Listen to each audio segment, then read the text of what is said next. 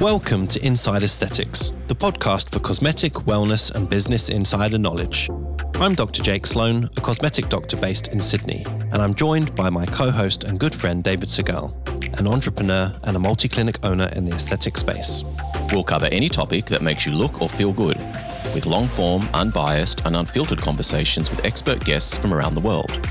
New episodes are released every Friday, and you can subscribe for free on your favourite podcast app, including Apple Podcasts and Spotify. You should seek medical advice before undergoing any treatment or procedure, and these podcasts do not replace a professional and bespoke consultation. So thank you for joining us. We understand you're a fan of the podcast and we're a big fan of you. So it's great that we finally get to meet face to face. Synergy. We just came together. Yeah.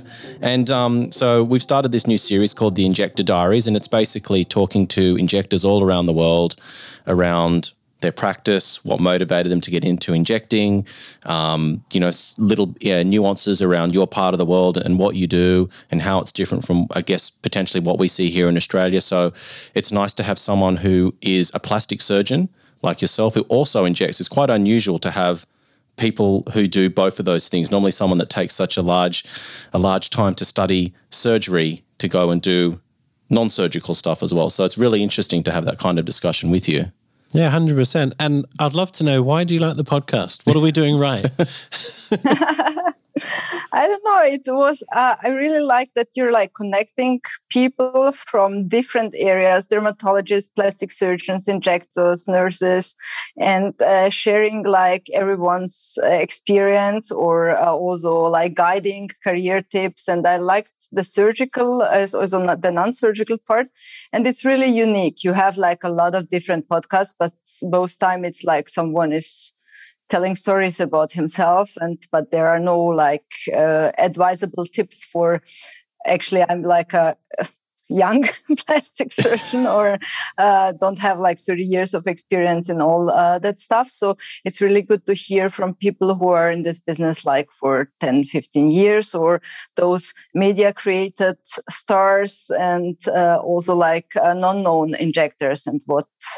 So I really, really liked Mauricio, the friend of mine. He actually introduced me like to your podcast, and he said, you have to tape in I actually really like it. So fantastic. Actually, Mauricio was the winner of the Julie Horn competition, I think. There you go. There you go. And actually, weirdly, I promise the listeners this wasn't planned. Actually, you teach at the same training school that Julie's at in Switzerland. Yes. Julie is regularly, she's a co-owner of the Swiss Aesthetic Institute here. It's based like in our clinic. My office is like opposite to the Swiss Aesthetic Institute. So we do like trainings also in the Swiss Aesthetic Institute, and Julie is coming like a couple times of years to do her master classes or patient injections for lips. That was like a coincidence. I promise it wasn't planned. Career development. Yeah. So we want to introduce the listeners to you and have an understanding of your background and how you sort of came to be, because I don't know, you look very young to be a plastic surgeon, and I'm not sure whether that's because genetics, whether you have a really good injector that takes care of all of your needs, or your Doogie Howser, you managed to do medicine when you were 10 years old. So tell us all about yourself so our listeners know who you are and what you do and how you got to where you are. My name is Rosal Luklina. I'm like a board-certified plastic surgeon, currently working in Switzerland. I started like my med school. I did it in Austria because my roots are Croatian-Austrian. So I did like my med school at the Medical University in Graz, and then I started my surgical training at the University Hospital in Heidelberg in a common trunk in general surgery, because you have to do like the general surgery things to become a plastic surgeon. But I always wanted to become a plastic surgeon. It started like with the age of 5. I was hit by a stone by a young guy. He was like 5 and I was 5. And we went like to the hospital with my dad, and then he was a doctor as well. But he said then, "Oh, please, can you bring like a plastic surgeon, because she's like a like a young girl and needs to have a good scar and not like the trauma surgeons, you know how they like fix the things." Yeah. So I was like, wondering what's so special on this person that he has to come to do the scar. Why can't like all the other doctors do it? So. And this was like the interest that started for plastic surgery, but you have to do like common training in general surgery, common trunk. So I started at the University Hospital in Heidelberg. And after 3 years, I went for plastic surgery residency training in Hannover Medical School. It's really well-known plastic surgery department in Europe. So I started there, like this training in plastic surgery. And between that, I was in the US, in Pittsburgh, at Dr. Hurwitz, and in Los Angeles for doing like some fellowships.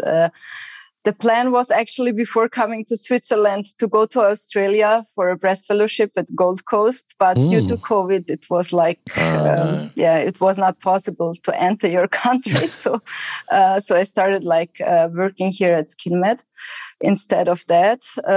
And the way how I became a injector was like a coincidence, actually, because at the university hospital you do like all the big reconstructive cases. You're a resident and you don't have a really touch with botulinum toxin or fillers and anything.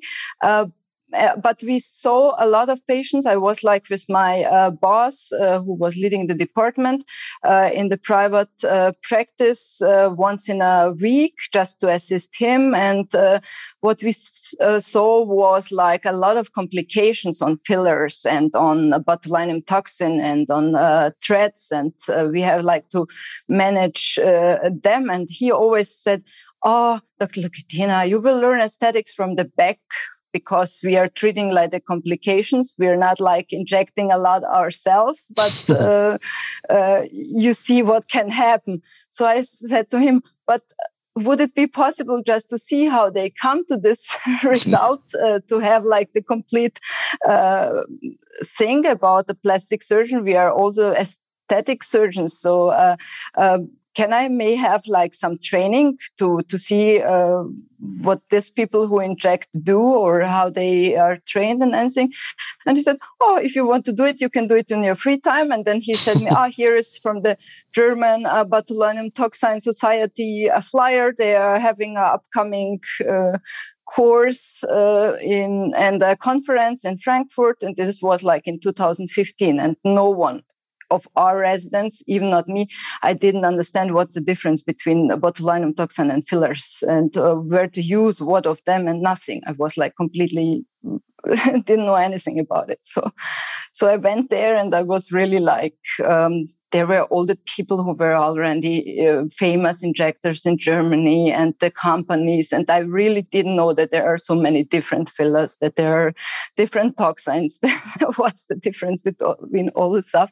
It was a really like virgin injector. I didn't know. And I was like there and talk to the people and talk to the pharma industry. And it was really difficult when you come from a university hospital to get the attention of the pharma industry, or from the people to get the staff and to get the trainings. It was really not, there was no plan or nothing. If you want to become a plastic surgeon, you knew you have to apply for a residency thing and go your steps. But for this kind of small part that also is an important part of plastic surgery, there was no one who took you by hand, because all my people around me were reconstructive plastic surgeons. After their career, they settle into a private practice, but there was no one who told you, go there and do it like that to become like a good injector. Yeah. I mean, as you know, we've had Hervé Raspaldo on the podcast, and he's also practicing in Switzerland. And we wondered whether it was a common thing that plastic surgeons also injected. But it sounds like you're saying a very similar thing to here, where many, plastic surgeons sort of look at non-surgical as a bit silly, a bit beneath them. So I'm glad that you didn't have that attitude.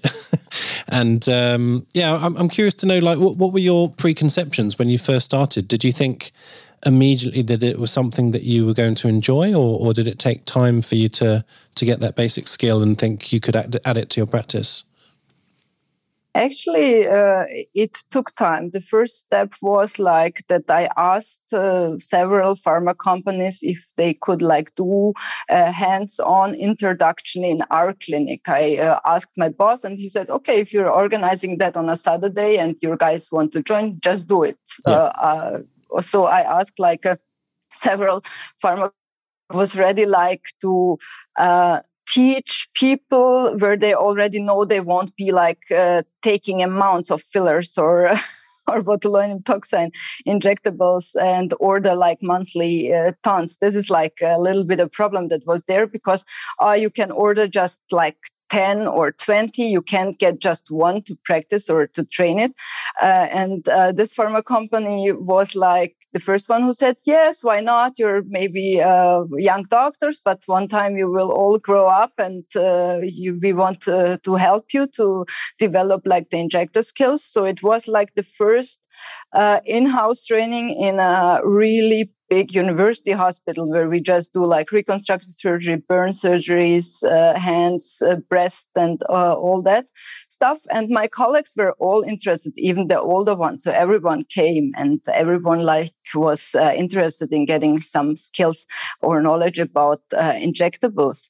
And this was my first hands-on to do it. Not just, I have looked at several videos before, Tom Van Eyck, all the people, Maurice de Mayo, doing it in my free time to just understand what's going on, how to use it, what to do it. But it's different when you inject yourself. So after this training, the pharma company also said, okay, you can buy even one botulinum toxin or one filler if you want to have a training. And of course, it was always also really, your friends ask you, oh, you're a plastic surgeon, can you do this? And you have to say, oh no, I don't do that, or I'm not able to do it because I don't know how to do it. So this was with all my friends hanging out, oh, can you do my lips because you're a plastic surgeon? And say, no, actually I can't, because I don't know how to do it, and I don't know what to use it. So this was bothering me. I want it all. Yeah. So what do you do with yourself outside of work? I mean, part of getting to know you, your career, how you got into where you are now, but what do you do outside of work? Your hobbies? What do you do in your spare time? What makes you who you are? And we want to get to know you a little bit better than just the medical side of things, which is also interesting. I like socializing. I like to go to events, hang around with people, chat. I do sports. Actually, I try to do it on a regular basis. I like to play tennis and golf. Golf, I'm really bad, but tennis was my side business always with growing up. And so I just like to do that. I like all water sports forms, because the summers that I spent were always in Croatia at the seaside, beautiful. Because my grandma lived there. And so when we finished school in Austria, we were going for 2 months just on the seaside. So I like everything on water sports, windsurfing, diving. Wow. That's Superwoman. You do it all. Plastic surgery, windsurfing, kite surfing, cosmetic injectables. I like sailing the most. So I go sailing every year in Croatia. And it was almost I lost my finger by sailing on the right hand, but all fixed by a plastic surgeon. Jeez. this is like, and I have a fiance, he's a plastic surgeon as well. So there is a good understanding for all the things Yes. I want to do. I was going to say the other part of the new part of the podcast is we're also a dating service. So if you were single, we could easily hook you up, That's great. So good but to know. You've you got never a fiance. know what time will bring. Yeah, exactly. You're going to have to come to Sydney and do some sailing in Sydney Harbour. We've got a beautiful harbour that always has lots of sailing boats. We have a very famous yacht race here once a year called the Sydney to Hobart that launches from, you can see it from my house. It launches every year on Boxing Day, and you get all these huge yachts just bursting out of the harbour and going into the ocean and travelling down to Hobart every year. So I'm sure if you're into sailing, you'd love to see that event. So if you come to Australia, try and time it around Christmas time, and you might be able to catch the Sydney to Hobart race. You can come around here. You can bring Jake. We'll have a barbecue. Bring your fiance. Would be Don't great. tell that twice. I will ring on you're good located when you see it from your window. Yeah, absolutely. Someone will be knocking your door on Christmas Day, and it won't be Father Christmas. Yeah. Surprise. We'll bring a present, I promise. Yeah, for sure. And tell us about your practice, and how do you divide your time between operating, injecting, teaching, all the rest of it? Now in the private clinic, it's a little bit easier because you don't have like the emergency stuff and like night shifts and all this residency life or the life of a consultant in a big university hospital clinic. What was I doing like a long time? But now you can schedule it. We have like here the possibility to schedule our operative patients. Like for today, I'm having like surgeries, and some other days like Tuesdays or Fridays are doing injectable days. And I really like the possibility to do both. This is like every day is a little bit different. And if I would just do injectables, sometimes I think it would be a little bit too much, because after the fifth lip, you're off, or I need like something different. But in this mix, it's really cool. So I really like to operate and do like today the labiaplasty, but also like to do some injectables and help the people to get a fresh, natural look, to get a glowing effect. And I schedule it like we have a secretary and everything. They know where to schedule what kind of patients. So we do like, of course, consultation for operative patients, but also for non-surgicals. Yeah. Do you feel that your training as a plastic surgeon makes you approach injectables perhaps in a slightly different way, or do you think it gives you an advantage as an injector? I think it gives me an advantage because during my study, I was an anatomy tutor at the university, and I was like really every year doing 4 weeks just dissecting on cadavers. So that helped me a lot to get off the fear, what's down under and where are the locations. And with the surgical approach and also this way of getting to know the injectables from the complication side, it helps me that I know I can deal with complications and I can recognize them and have like a good educational background, even if, of course, everyone is having complications or can have complications, to deal with it. I don't have to send it away like the patients that came to our office that we see from non-surgical injectors, or we have like illegal cosmeticians, because in here it's not regular that cosmeticians do injectables or nurses. So but they still do it like in a side business. And when we have the complications, it's like, we are the address where to go if if they can handle it. And of course, sometimes it's good to have groups like COMA or your podcast or people knowing from congresses to ask, did you have that and how did you manage it, just to make sure that you're doing everything right. But I'm not afraid if I see a complication because of this long run that I had. Yeah, I'm curious to know a bit more about that. So you said that cosmetic physicians, by and large, don't inject. It's just plastic surgeons and surgeons? No. Every doctor can inject, and we have so-called Heilpraktiker. These are people doing, I don't know what's the right English word. Actually, I have to Google it. Are they like a beautician? So there's someone that's like a dermal, like a skin therapist or something like that? Is that what you mean? Yeah, something like that. Right. They are allowed in Germany to inject, but nurses and cosmetic practitioners are not allowed to inject. What? I think that it's the translation. So cosmetic practitioner, is that like a beauty therapist? Yeah, it's like people doing your makeup or hydrofacials. Right. Okay, yeah. So we would call that a beauty therapist or a skin therapist, maybe. Yeah. So non-medical. Yeah. Yeah. Okay. Fair enough. So, but doctors and obviously, surgeons, you guys are injecting, but not nurses. Is that correct? Yes.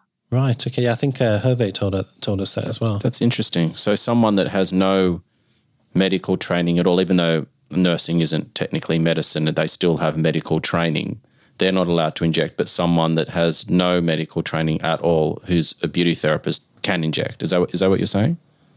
No, actually, no. They're all not allowed to inject, but a lot of them do it. But this Heilpraktiker, it's not like a beauty therapist. It's like guru medicine. I don't know how if you have that in Australia. It's these people who do some therapies that are not school-based medicine.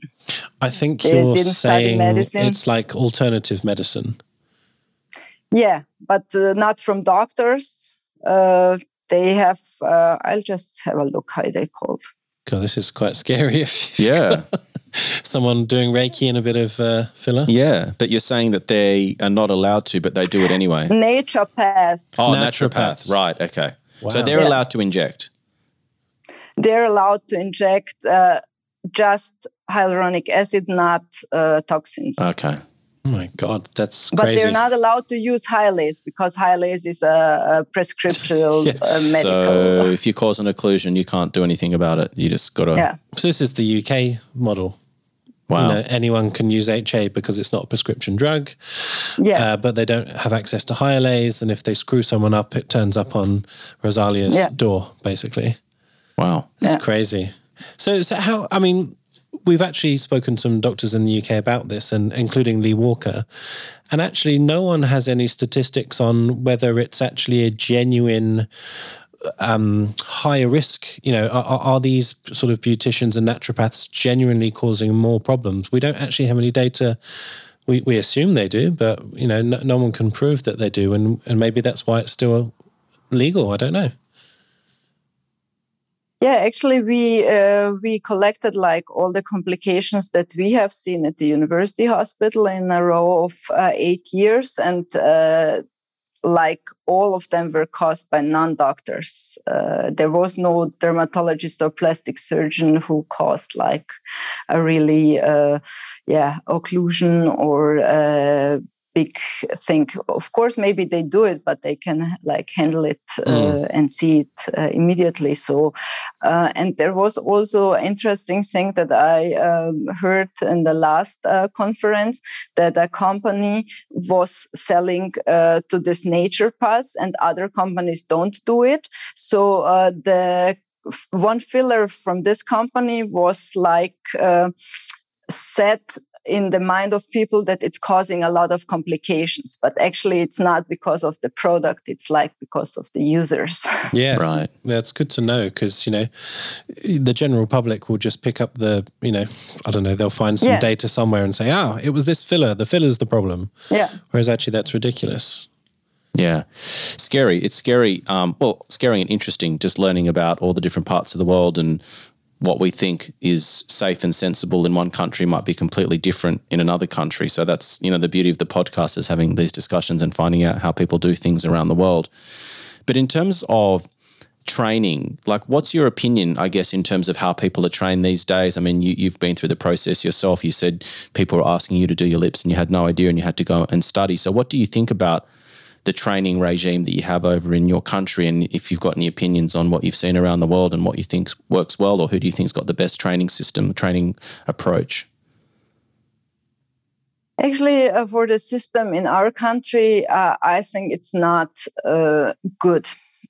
Because if you're not into it and spending like really a lot of effort, even to get in touch with it, to do all the stuff, to know where to go and to do it by yourself. There is no school or like an MBA for 2 years to get like a good injector or esthetician, and there is no regulatory scale. Who tells you are you good or are you not? So no one has like an insight in your daily business. So I think it should change. Actually, it would be good to have like a run-through program of really steps, and also with people who are already experienced and who are good in that, what they do, to do like you have driving licenses you're not allowed to do. You have to get like for everything you do kind of qualifications. So, but for the injectables, you can just do it and no one asks you. Poor patients, of course, they don't know it. So in a weekend course, you can't learn it.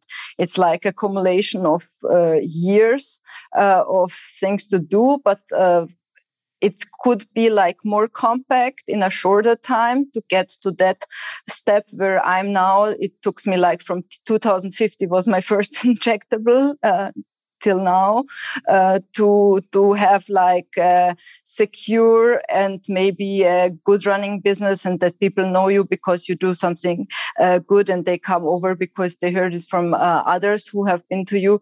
But there is no like certificate like in surgery that you have to run through the operation catalog and be trained and get all your exams and at least show the results. And it is a business where even if you do like a failure or you're not good, the people tolerate a lot. Yeah. Not all are having like a really high expectations, let's tell it like that. So even if you're not good, your patients are happy, so you think you're good. I'm glad you have the same problem that we do. It's a worldwide problem. And actually, when we spoke to Tom van Eyck about what happened in Holland, there's like, they did set up a whole sort of training thing. And he said it's ridiculous. He said it's stupid and unbelievably expensive. So I don't think anyone has an answer. It's interesting. So what do you offer at your training school? Because obviously you are training, new injectors now. So what level are the people that you train, and what are you training them specifically?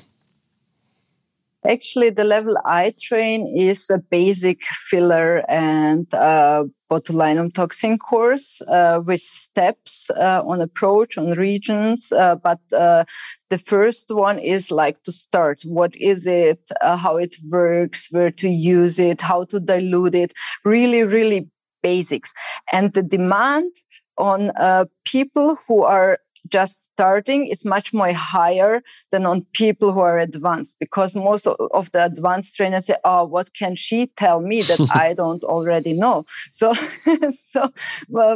at some steps, like the advanced injectors, they just stop and think, okay, I know already everything. I don't have to go like to the Swiss Aesthetic Institute to get trained by some of those people there because I'm already good. But the people starting, they really need and they are looking for it. There is not a huge offer in high quality courses. Of course, there is like a weekend course where you just learn it, and then you're free to do it. But if you ask the people, are you ready to do it? Most of them are not.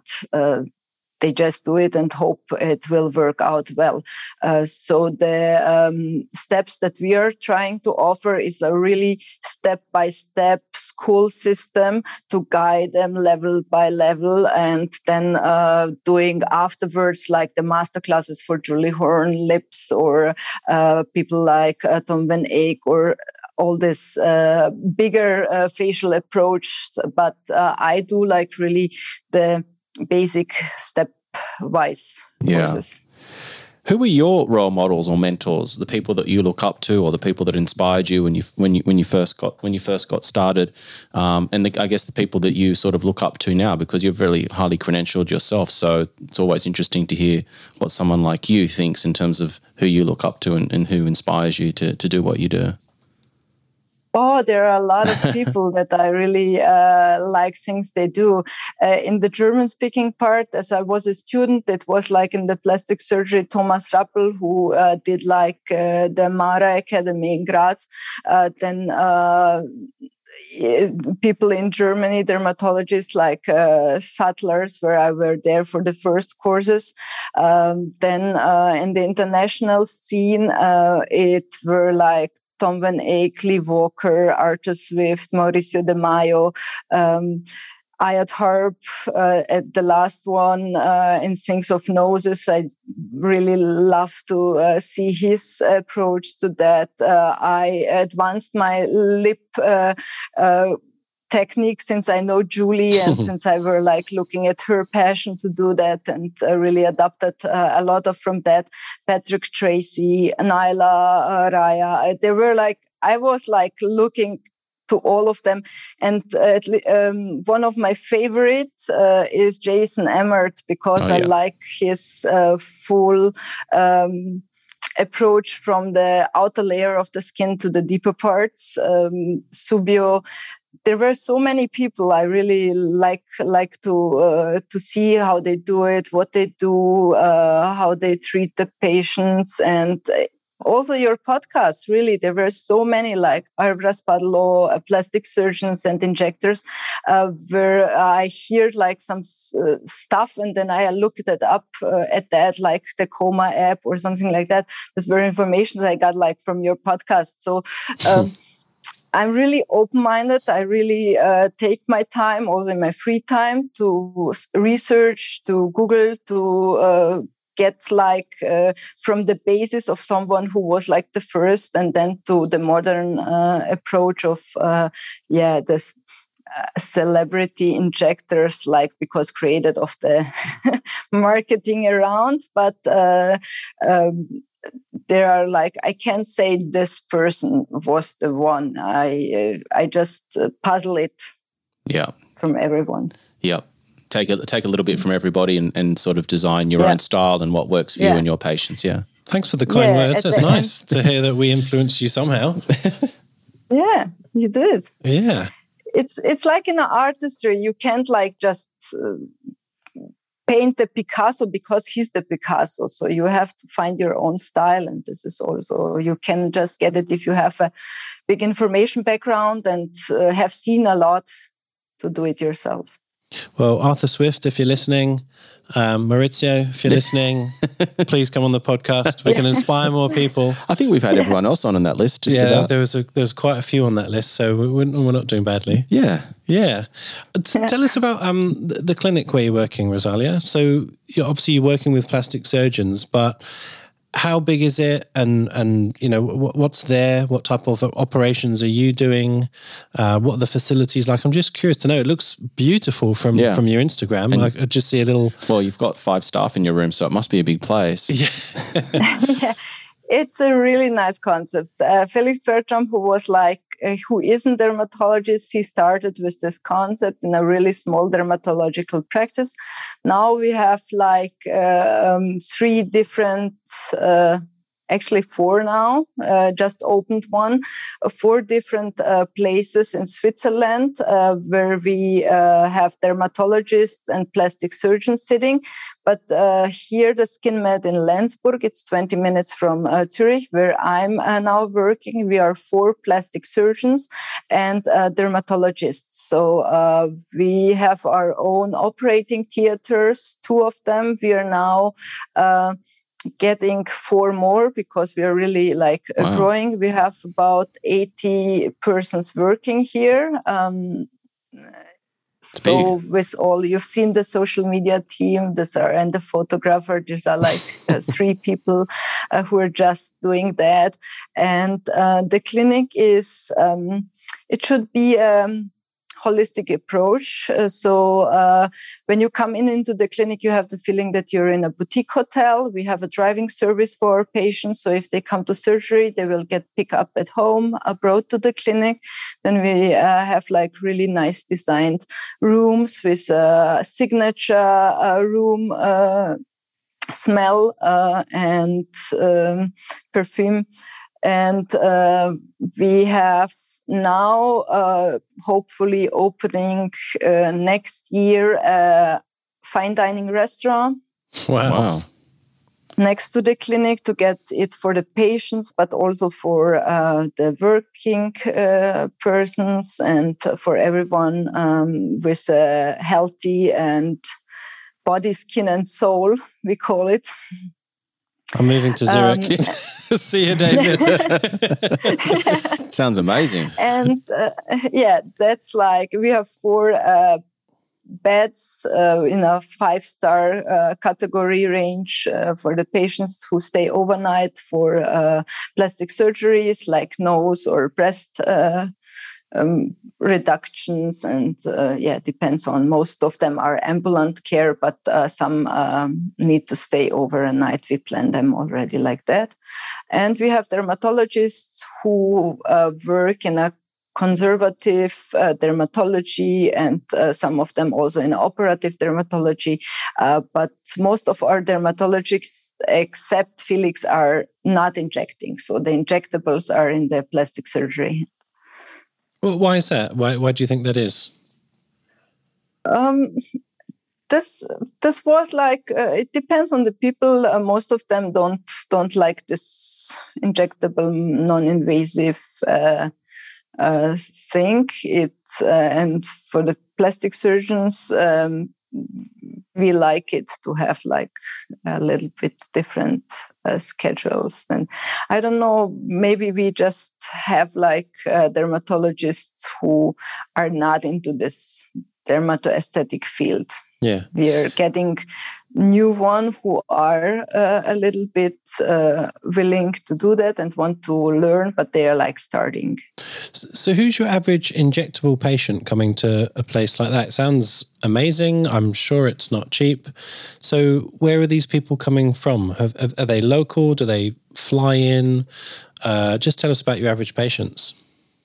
My personal average patient is really international. I have also Swiss ladies, but most of them are young for getting lips or some skin glows, or the older women who are already taking care of their skin and everything since years. So they're not, most of them are not new starters.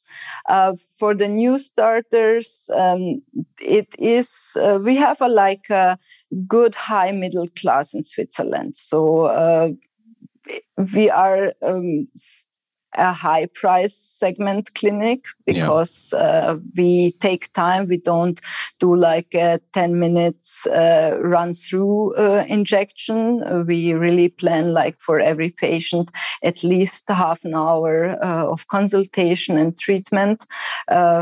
For lips also 45 minutes to an hour, and for other facial things. Right. And my patients are really international because I speak Croatian, Russian, Italian. So the ladies who come to my clinic, they are looking for not just of course, natural beauty, but they want this a little bit glow that the Swiss doctors may are not creating.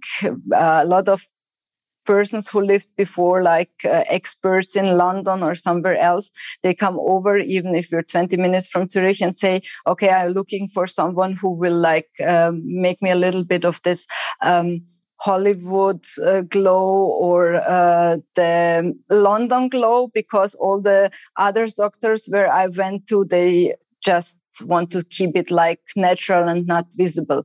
Of course, natural is always good, but I'm also a fan of not visible injectables, but enhanced, a good-looking, enhanced glow, and not visible that you did like this lips, but that you look fresh. Yeah. So a lot of injectors around are really even like the fast-growing cheap injection markets, or really like, just a little bit of it.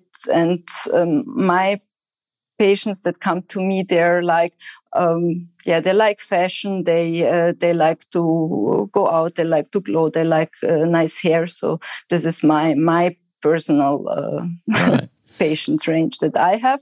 But in the clinic, we are 4 plastic surgeons, and everyone is different. So we cover like all different characteristics of patients. What would be the average cost for, say, let's start with something everyone can understand or relate to, say like a set of lips. So what would you be charging roughly? We might need to do some conversions here, but I'm interested to know a clinic that sounds like it's extremely high end, where no expense is spared. What would people be looking at for a set of lips with you, roughly? With me, it's 580 francs. Right. Okay. I'm getting this up. Julie use francs. Is Whatever. a little bit more expensive. We're just doing some conversions. 580, Rosalia? Francs. Yes. So that is $845. Yeah. So not cheap, but not the most expensive. No, like that's high end, but it's not. Some plastic surgeons here will definitely be charging more. Not all, but some. Yeah. Even in Zurich, they charge more, like 600 or 700. But this is like a price we calculate that is like our lip price, because we are having Julie coming over, having all this about lips. So Julie's price. People are really Well, Julie can't inject where she's at in South Africa, so she has to do all of her work in Europe. So she must come back and just go for it with all the patients that have been waiting to see it. It's a big waiting list for her. I'm sure. The patients are coming from all over the world to see her, to get the lips done by her. Does she do your lips? Does she do yours? Yes. Oh, she does? Does she give you a special price? Yes. Do you get a staff discount? We are friends. So... Very, very lucky. So tell us about the scope of injectables and I guess non-surgical things that you do. Obviously, you're doing botulinum toxins, you're doing HA fillers, but do you play with the biostimulatory fillers? Do you use any lifting threads or PDO threads? Anything else? I use biostimulations. I didn't use the one that was launched this year in Switzerland. You can use the name. Tell us, what was the name? Sculptra. I just went to a masterclass on Saturday. Mm-hmm. So I'm really looking forward to use that. But I use a lot of Radiesse. So I do a lot of Radiesse injections for facial contouring, but also for body. Yeah. Okay, so are you using Radiesse as a traditional filler without diluting it for the face, for structural work, but do you also use it as a collagen stimulator? Yes, I use it for the face, like for jawline contouring or some cheeks, and diluted for neck, hands, knees, butts. Yep. Okay. Arms.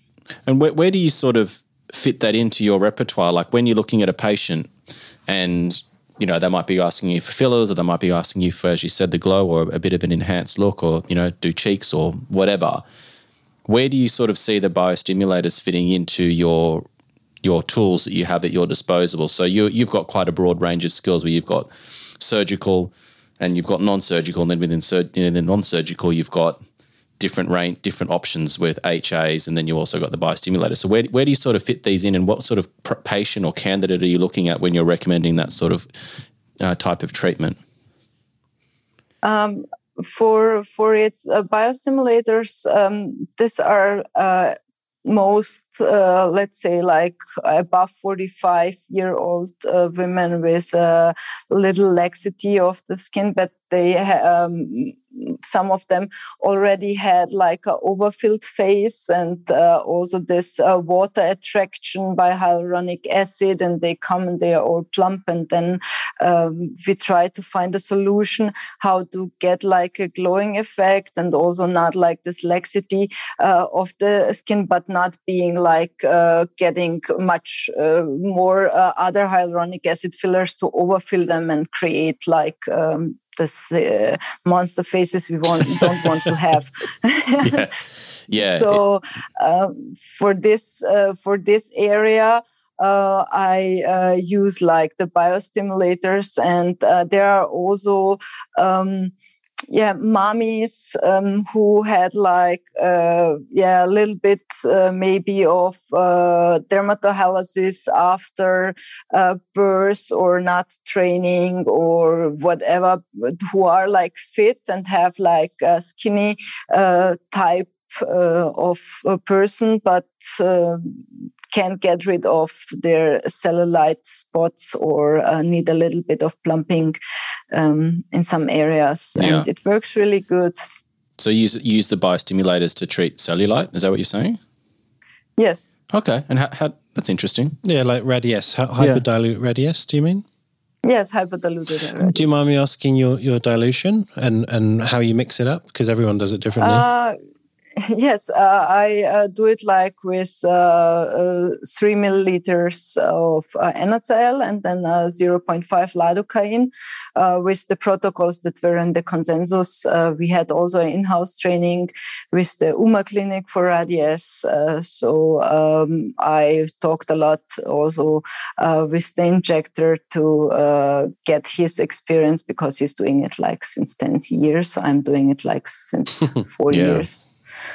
And what sort of results are you getting, and how many treatments are you? Because it seems like cellulite's one of these things. I know it sort of plagues women more so than men, but men get it too, and it's this affliction that tends to bother so many people, and it's hard to get rid of.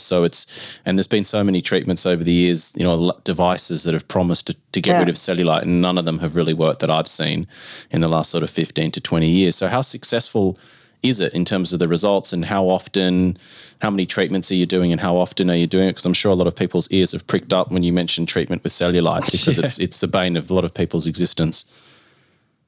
It depends always on the grade, of course. It's really deep, then you need time and treatments and money to do it. But let's say in a skinny 45-year-old who does like regularly sports and trains, but can't get rid of the dimples of the cellulite. So we do 3 treatments with hyperdiluted Radiesse, and maybe combine it before with Morpheus 8. Yep. It's a good piece of technology. What about threads, either the lifting threads or the smaller PDO threads? Have you tried those? I have tried threads, but threads are not the first thing I offer my patients, actually, because I always, the patients I see for threads are on a limit to get surgical approach to the things.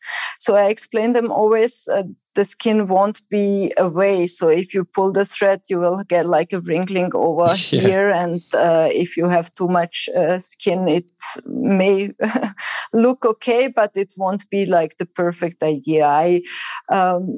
I rather take injectables, biostimulators, and devices than threads, actually. Yeah.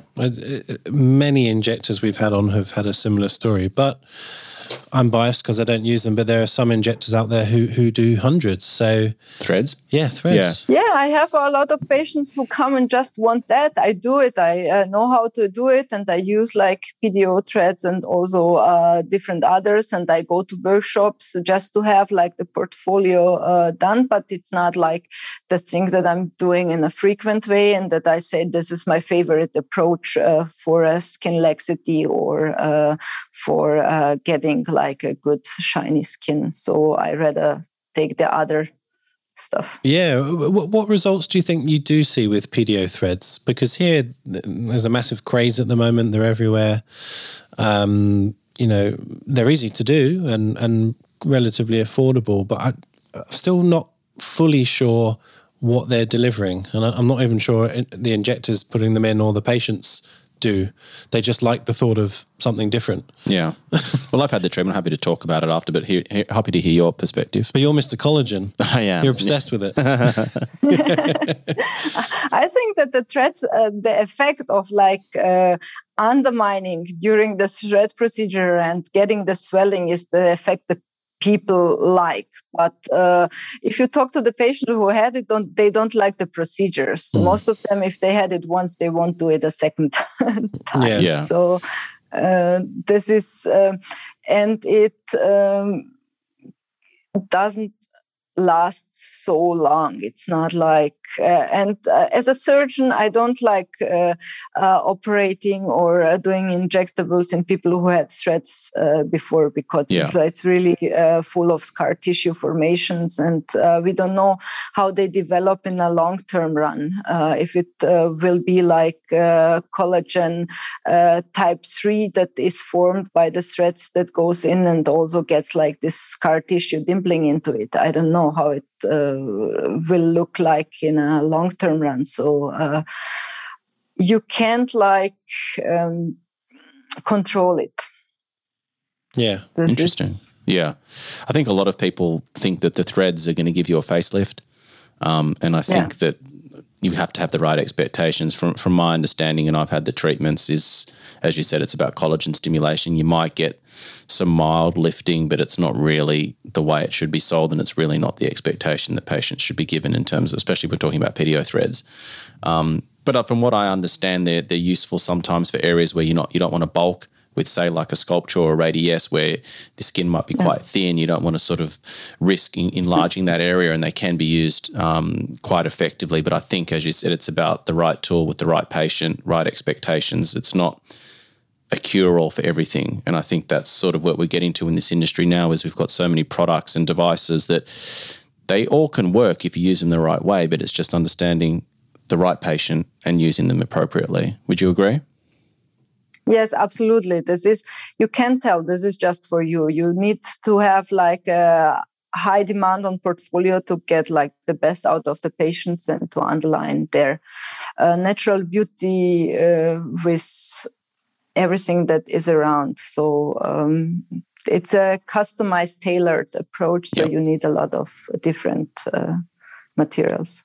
Can I ask, this sort of going off topic a bit, how do you advertise your services? So do you just have a consult, and whatever is decided in the consult, do you then bring them back for a second session for the treatment, or how do you do it? Because I think a lot of clinics, at least in Australia, have suffered with sort of advertising cheek filler or lip filler, and that might be relevant to the patient, it might not be, and patients sort of come asking for things inappropriately a lot of the time. It's like it's like they've got a whole lot of features on a board, and they're just saying, I want those lips and those cheeks on my face. Yeah, it's a smorgasbord. Yeah.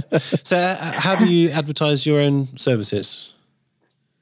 Actually, we don't do a specific region advertising, expect like for lips, but actually the other things are good consultation. So I listen to the patient, what they want to achieve. And if they have like in their mind, they can just achieve it with that. So I have to convince them with before and after pictures that we show in the consultations with explanations, video explanations on how it works, what does it do, and why she or he is not the right candidate for that.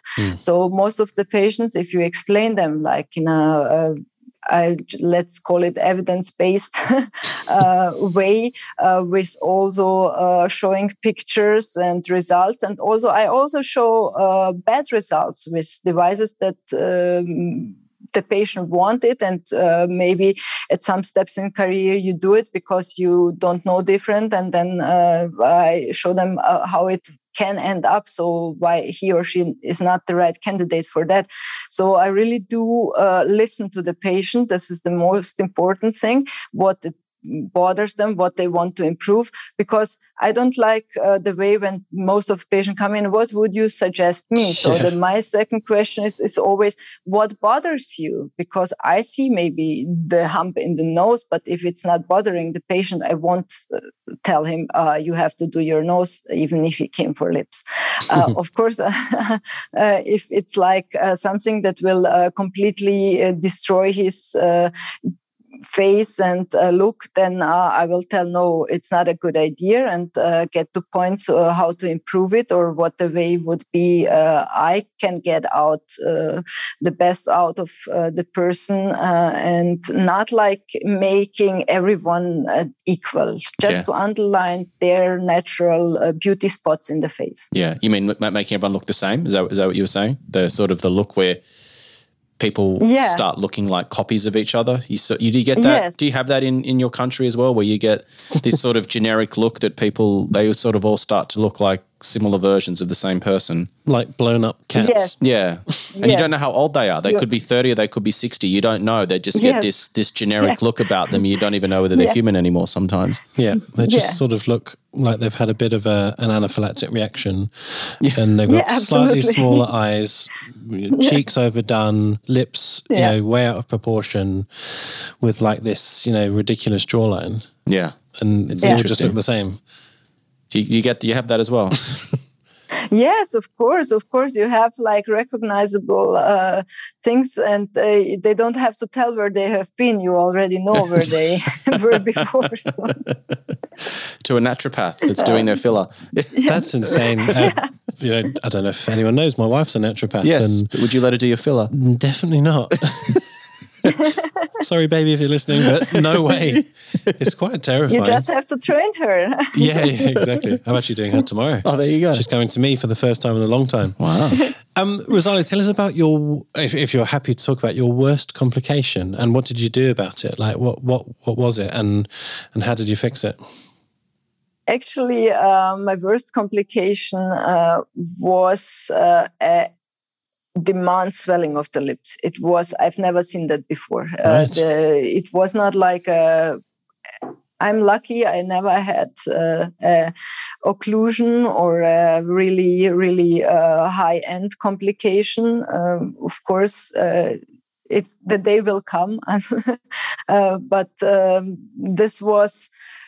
I just put like 0.6 milliliters into the lip, and she called me like 3 hours later with really, really like so huge lips, and said she's not getting like enough of breeze, and it's all she has the feeling that they will perforate in a minute. So I asked her to come back. So we did, of course, corticosteroids to get it cooling, and also anti-inflammatory drugs and cream toppings on it. But I said her, please send me like in a 1 hour demand pictures how it is developing, if we have to put like Hylis immediately in or not. I love the way they call you saying I can't breathe. Yeah. It was like, okay, what, you can't breathe. You have to come immediately into the clinic to see you. And it took like 3 days to get back to the normal. And at the end, the lip form was also okay. But at that time, I was like really at the beginning of injectables. Your not really comfortable with the situation, and you don't know what to do. Should I dissolve it immediately? Most of the persons, when you talk like to experienced injector, no, don't do it. Just cool it, get the steroids and anti-inflammatory drugs and maybe some antibiotics after 3 days if it's not going down. But this was like my worst, I don't know if complication, it's a reaction to my treatment. And I was like really texting also in the night, how are you? Yeah, look, we all do that, I'm sure. Yeah. So was it an allergic reaction? It wasn't an occlusion. It sounds like a type 1 hypersensitivity reaction. No, it wasn't occlusion. It was like I did also like Doppler sonography and looked at the perforation of the lips. It was everything was like all time good perforated, and there was nothing. And it was top and bottom? The whole lip.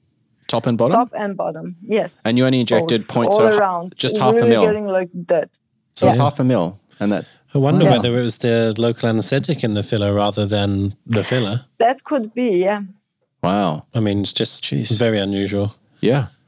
But well done. You saved the day. She's fine now, I'm guessing. Oh, she's fine. She came afterwards also for some lip injections, but we changed the product. I used one without lidocaine because I was not sure if it was like due to that. So she didn't have it the second time, but I don't know. And she didn't have like, it wasn't like about the COVID thing at that time. So and how did that affect you like on a personal level? I mean, we're talking about how you technically dealt with it, which sounds like you did all the right things. You held the patient's hand, but what was going through your mind? Because I'm sure a lot of injectors listening to this can probably empathize with your situation. They might not have had that exact complication, but everyone remembers their first or something that's been traumatic. So how did you deal with that, and what were you sort of feeling at the time, and how did it change your practice or your perspective or the way you go about things post dealing with this complication? At that time, I was like at the university hospital, and even like this injecting thing was, as you already said in the beginning, why are you doing injectables? You're a plastic surgeon. We don't do that. So it was like in my stomach, oh my God, if she has to go to my boss and he has to cut it out or whatever. It was like, oh no, it's really a pain in my stomach of getting, and also for the patient, because she came to me because she heard from another friend who was like injected by me that it's really nice and good, and then she had like that, and you were, oh my God, never had before. But the most important thing that I learned in this is to keep the patient on your hand.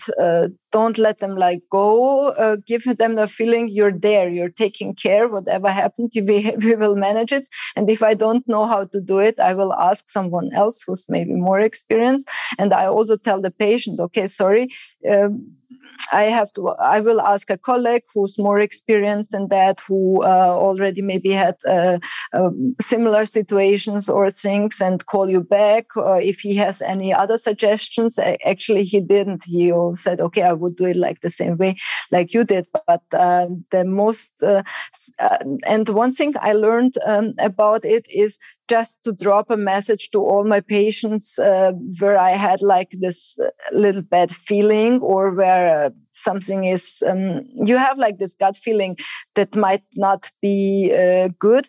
But even if I do it like here in the injectables, I just drop a message to the patient, everything fine, you were yesterday at the lip injection, I didn't hear. And most of them, oh, thanks for asking, that's so nice from you, but all good. So this is what I changed from that on, is really like just to ask the patient. It's of course you need time to do it, because there are a lot of patients. Most of them will come back if anything is not right. And we handle out a guide for how to behave after injections. So they have like all the steps. If you have this, what to do.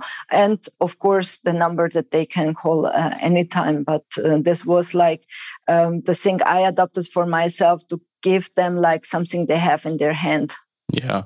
What was going through your mind the next time you did lip filler on a new patient after that? So your next lip patient following this one?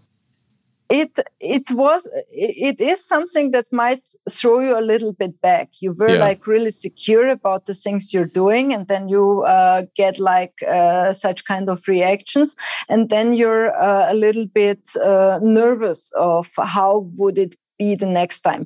But it would be the wrong step to say, okay, I'm not doing it anymore just because of this reactions. Even if it would be a severe complication that can happen to everyone, you have still to keep on going because there is no surgery without complications. Then you're not operating enough. And it's also with the injectables.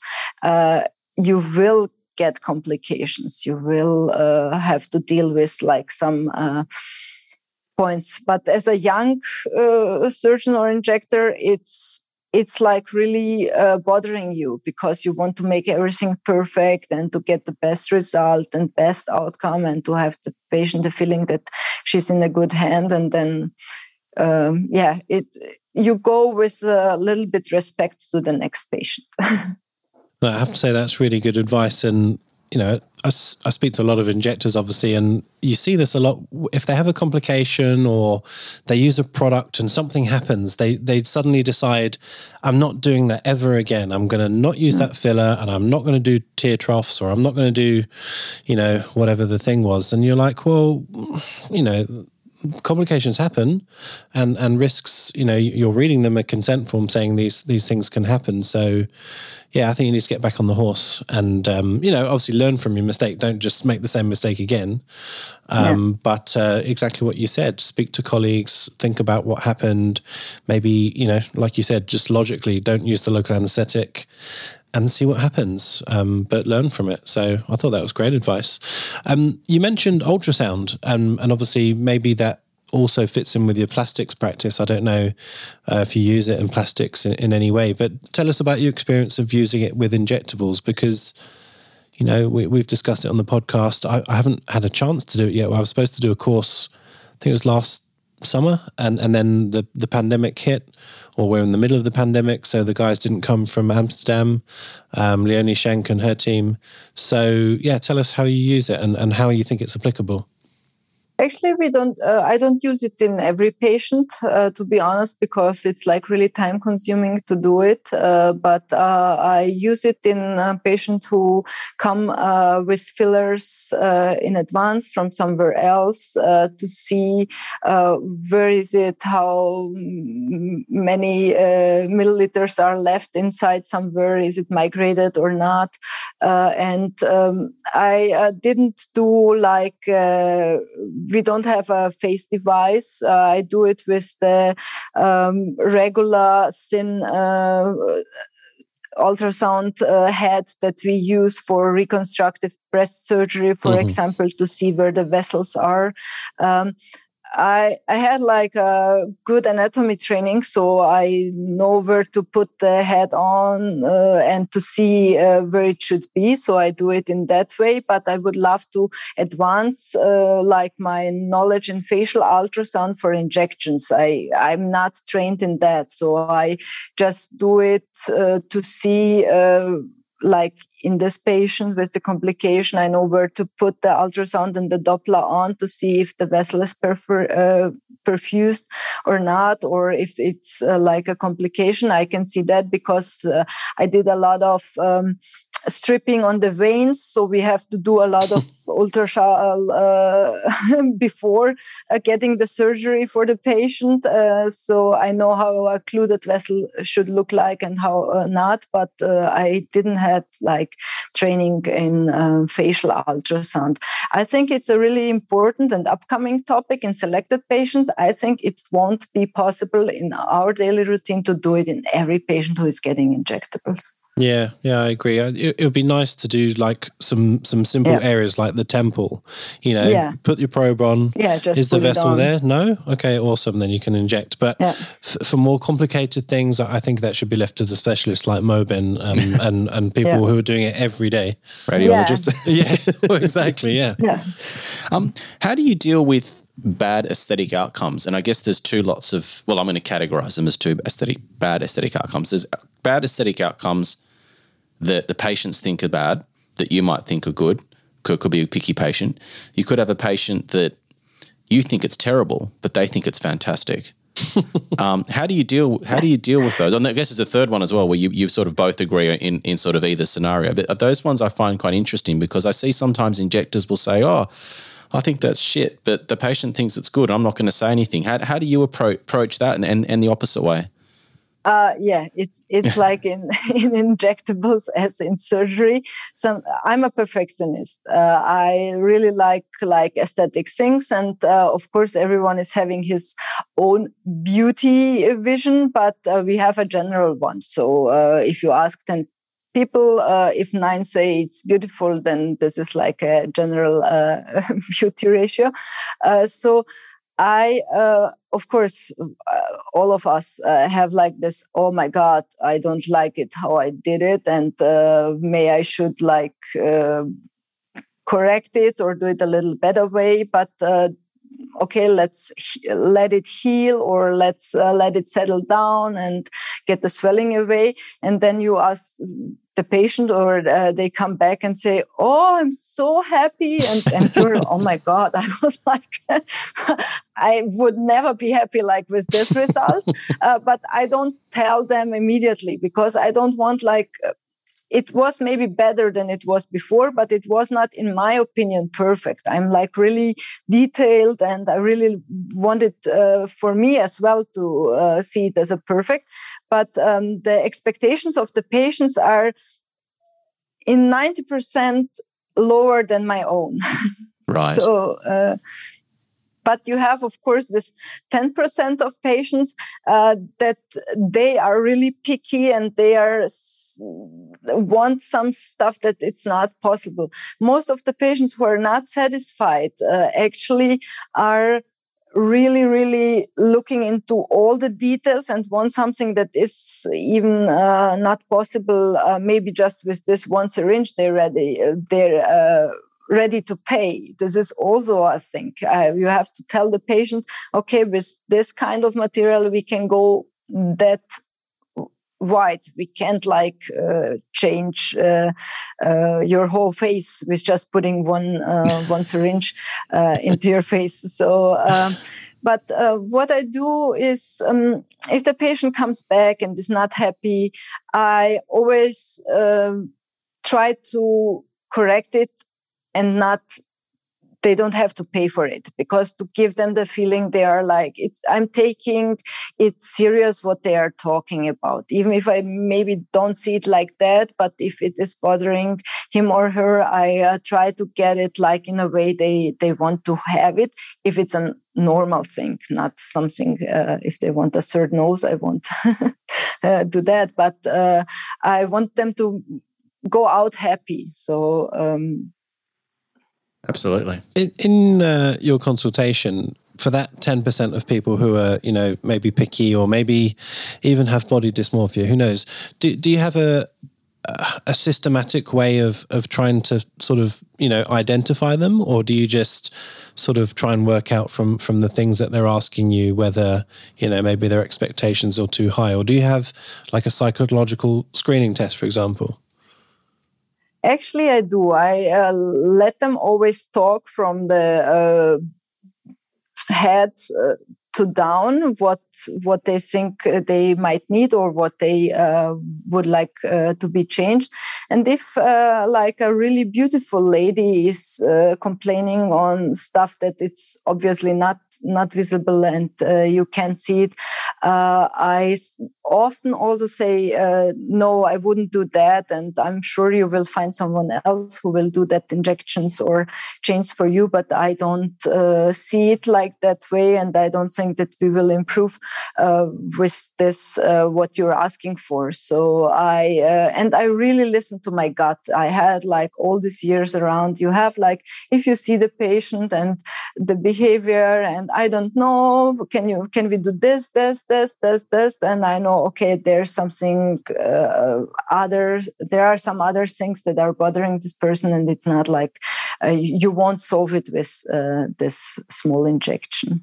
Yeah. So good advice. Yeah, I also send people away. Yeah, absolutely. How do you, I know you said you guys don't do a lot of advertising. You've got a very high-end clinic, and I'm assuming a lot of it is word of mouth, but everyone has to have a website. You've got an Instagram page. You've got, 10,500 followers. Obviously, people watch you. They like what you do. They're inspired by your work. How do you attract people to you, to your business, and how do you sort of approach that? Because I think that social media is like this new frontier for many of us in terms of how to navigate it. What do we put up? Do we be funny? Do we be honest? Is too honest not good? How much do you share? So I'm interested to get some insights into how you, A, attract your clients, and B, how do you sort of present yourself on social media to the world? Yeah, actually in the social media, we have like the clinic account and I have my personal account. So in here, we're actually not allowed to show a lot of before and after pictures or to do it in the clinical website. So the clinical thing is for all of us, the plastic surgeons, the dermatologists, and my personal website, my personal Instagram account, I do it myself. I didn't outsource it. I was thinking about it, and it's a really, really time-consuming part next to all the stuff that we're doing. So I didn't plan it. I don't plan any Insta. I just do it like I feel how I should do it because we see like all this perfectly set up marketing, and then you have the text and then the picture and then saying. And I was asking my followers that I know like personally, and I have a lot of contact with some of them and friends. What do you think? Should I like outsource my Instagram, put it to a web designer, make like all this nice stuff? And 99% said no, leave it authentically, do it the way you are doing it now. And this was like also a good concept. Of course, it's really time consuming for me, but most people reach out by seeing perfect results at the person they know that has been in my clinic or at my personal appointment. So today, after the labiaplasty, I had like 2 patients, and both of them came because I had like my private customer advisor at Louis Vuitton who got lips like by myself. So they were like shopping there with her, and they asked her like, where did you do her lips? And she said, yeah, I was at Rosalia. And so they made an appointment up by me. So this is I don't get like all the patients from Instagram or by advertising there. Of course, the people are asking for much more pictures and everything. But I tell them you will see the pictures in the consultations. I have like a huge amount of pictures for surgeries as for lips, but I don't have the time. I can't sort you every day a picture for before and after. Because the day is 24 hours and it's not my primary goal. It's a really important tool, and it's really important what message are you sending out. I'm always like really surprised who's watching, who's seeing, and what action and reaction you are creating with that. So I think we have a huge responsibility in that what we do on social media as doctors. And so I'm really trying to be serious, but also entertaining in a way. And it's really difficult. So at the end, the patient will come if they see the results, and the mouse-by-mouse propaganda, as we call it in Europe, is the best way of marketing. Instagram is a nice touch-up just to see who is this person who is doing that, but it's not the main source of presenting your work. Yeah, that's interesting. So did you say it's a Swiss law that you can't use before and afters, or it's European? In Germany and Switzerland, yes. Injectables you're allowed to do, but operations you're not. Interesting. Is that just because of the nudity aspect, or why is that? It's an old law where you are surgeries that are on aesthetic field are not allowed to be shown just to protect maybe the eyes. If you're a reconstructive surgeon, you can do it. So everything that is like medically necessary, you can show, but everything that it's not medically necessary, you're not allowed.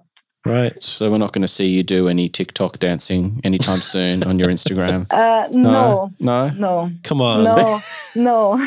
I think what we should do, once we've done about 20 Injector Diaries, we'll do a coordinated TikTok. Oh, we should.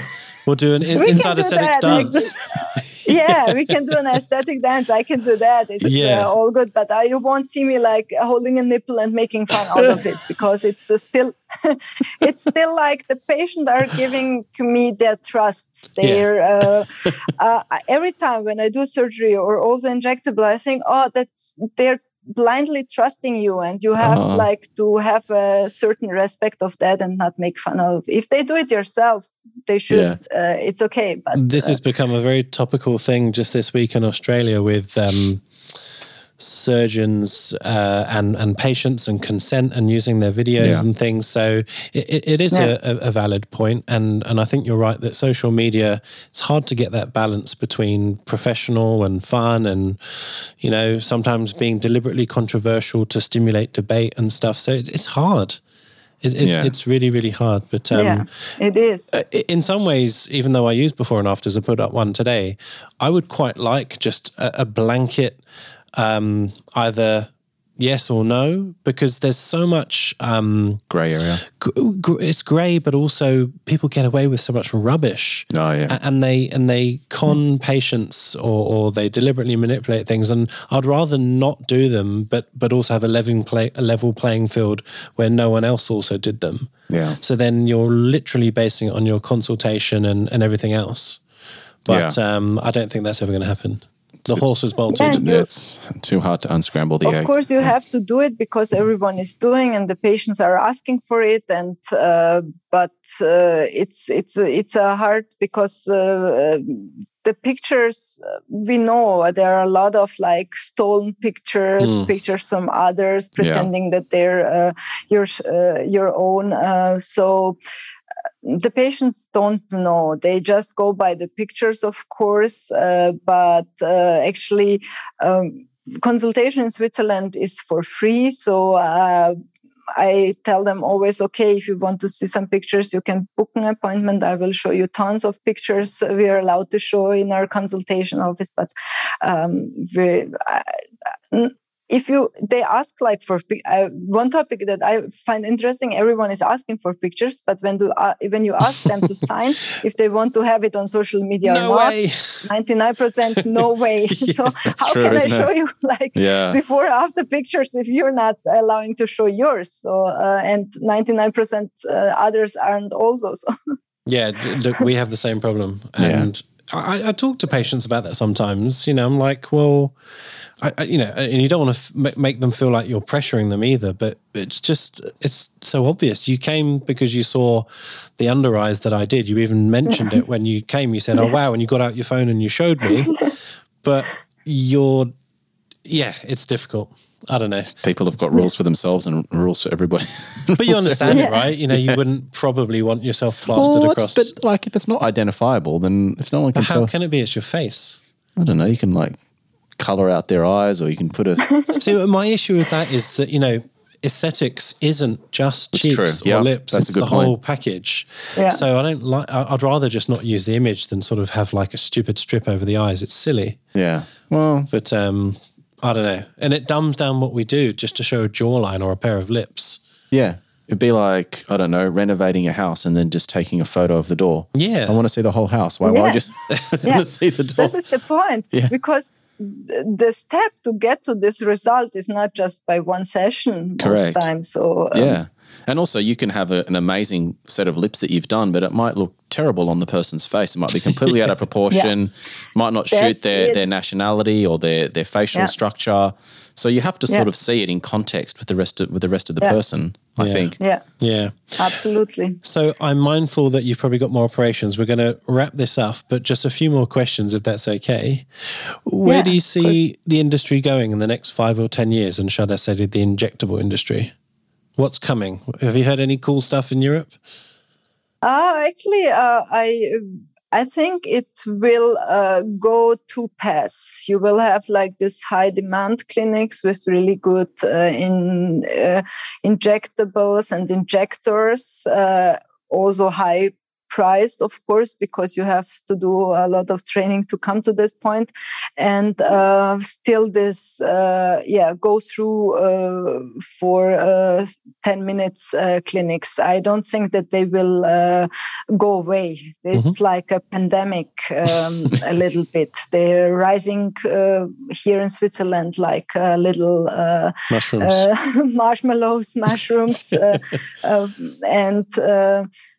but I think the awareness of the patients, we have to do a lot of more patients education. What is the difference between this and this? What is the difference between this product, this clinic, this injector, to make them aware that's your face. It's not like, a pair of shoes you can throw away. It has a long lasting consequences, what you do now, and we don't know how it will develop. So I think that we are forced, and the industry is also forced to do much more education, patient education, and a structured training program, maybe globally, how to become like top. That would be good. One. That would be good if we could get every country. Maybe, We'll link them up. Once we get to episode 200, we'll have a think. Let's see if we can get a worldwide consensus. Yeah. So we've got a list of 4 questions here that we ask every injector. So you don't have to think about it too much. It's just whatever comes to your mind, sort of like a quick fire. So what is your number one toxin that you like to use and why? I can say the brand name. Yeah, sure. Go for it. It depends on the region. Actually, I like for the forehead, for example, Bokutir, because it's a really soft product. You can create really natural results. So that's Xeomin. Yes, Xeomin, yep. Yeah. This is like my favorite forehead product. But for other indications, I use like other toxins. Yeah, this is my favorite. Xeomin's your favorite? For myself, I use that. Yeah. I know this is supposed to be quick fire, but I want to ask about that. So what do you mean it's the favorite for the forehead? Like, what are you seeing with Bokutir or Xeomin versus, Dysport or Botox? Even with the same dilution, I see it on Bokutir that you have like a softer, you still can like move, have a little bit of mimic. If you inject it the same way, all 3 of them, I get like the more soft and natural results with Bokutir. Okay, very good. Same question again, but for filler. Filler, that's difficult to say what you have your to favorite choose one product. filler, and it doesn't matter where you use in the face. We just want to know which one. If you're stuck on a desert island with 1,000 patients and one filler to use, which one would it be? Belotero Balance, because this was my first filler I started with. Now I'm using different fillers from all around, but this was one that was tolerating a lot of failures, tolerating also unexperienced injections, and super soft and remodelable. So I like that one. Like for starters, I would recommend like this or like the Kiss, some filler that is really depending on the area, of course, but that tolerates a little bit of unexperienced injection. So that's 2 I wouldn't months. go like with a lift because you have to be really or voluma to address it and to know how to inject it. But with these fillers, you're a little bit safe. Okay, so that was 2 Merz products. So Merz is a German company. Is that the influence that has sort of allowed you to use those products, or did you just choose them yourself?